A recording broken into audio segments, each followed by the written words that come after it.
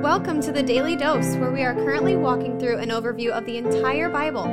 Join us today as we learn the story of Scripture and see God's redemptive plan through Christ from cover to cover.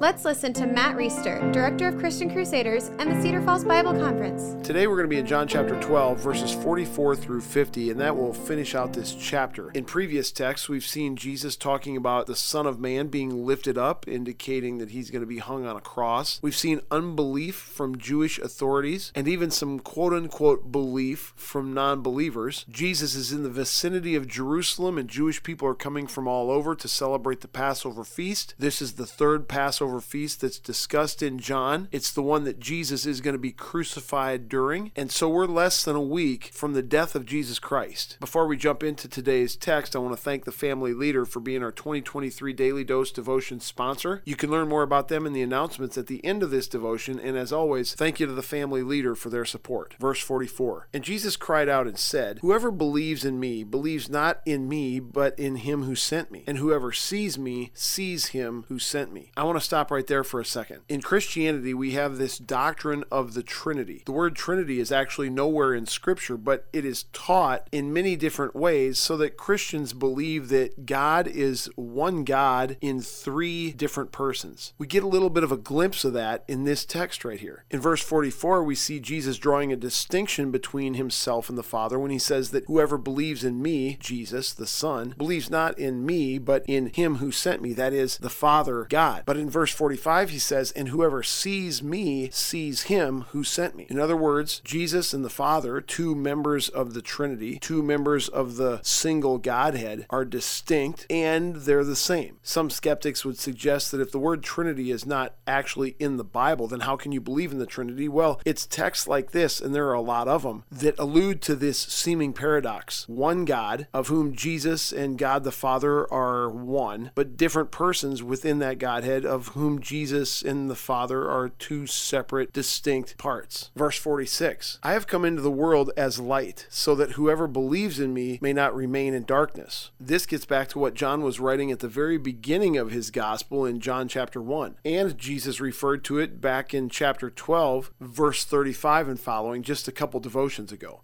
Verse 47, "If anyone hears my words and does not keep them, I do not judge him, for I did not come to judge the world, but to save the world. The one who rejects me and does not receive my words has a judge. The word that I have spoken will judge him on the last day." So this is another thing that we've talked about already in the book of John. In chapter 3, verse 17, right after the famous verse John 3:16, John writes, "For God did not send his Son into the world to condemn the world, but in order that the world might be saved through him." You can go back and listen to our devotion that includes that text in episode 804, John 3:16 through 21. And what we said then applies to what is being said now. When Jesus says, "I did not come to judge the world, but to save the world," Jesus is not saying that he is anti-judgment. In fact, Scripture is clear that when Jesus comes back a second time, he will come as a judge. His judgment will be swift and it will be severe. Those who know Christ and are part of God's family by faith, who have been forgiven and redeemed, who've been guaranteed a place in heaven, they'll be preserved. And the people who don't will be judged for their sin. And it's going to be a brutal scene if you believe what is written in Revelation. So no, Jesus isn't against judgment. He's not anti-judgment. It's just that this first time that he comes to earth, he's not coming as a judge. He's coming as a redeemer. He's coming as a savior. And in order to be a savior, he needs to be a sacrifice. That's why he's headed to the cross here in just a few days.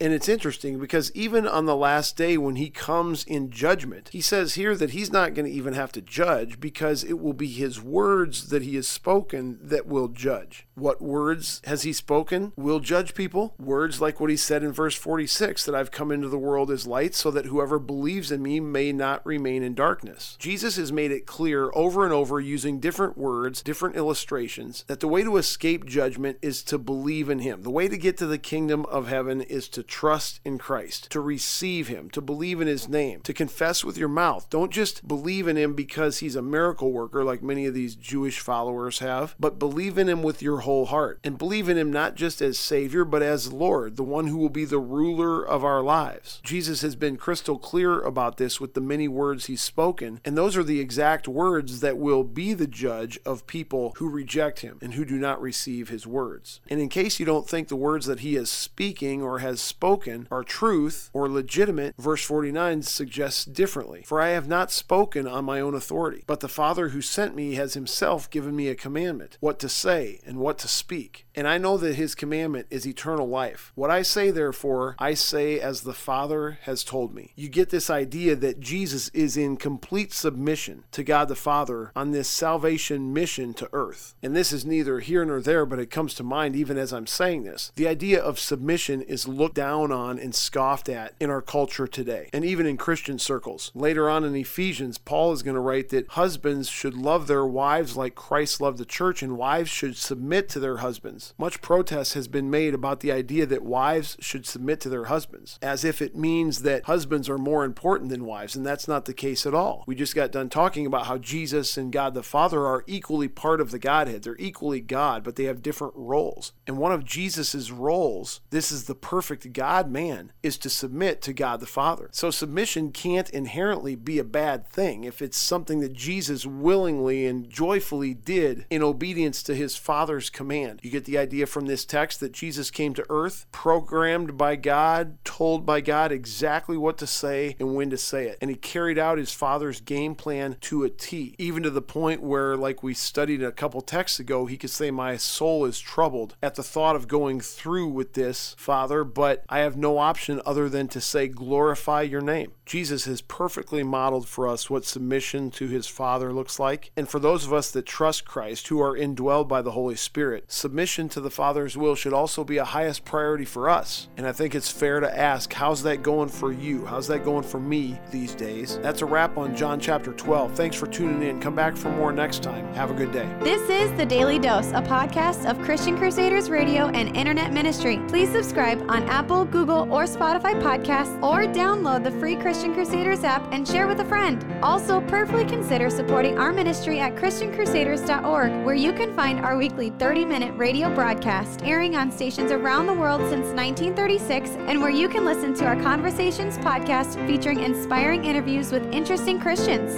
Special thanks to our 2022 Daily Dose sponsor, The Family Leader. God designed 3 social institutions, the family, the church, and government. At The Family Leader, they are bringing all 3 together, honoring God and blessing our neighbors. Learn how and join them at thefamilyleader.com. We also want to highlight another special ministry partner, the Cedar Falls Bible Conference. Check out conference videos and schedule of events online at cedarfallsbibleconference.com, and mark your calendars for Saturday, July 29th through Saturday, August 5th, 2023 for the 102nd Annual Cedar Falls Bible Conference. Thank you for listening, and may God richly bless you.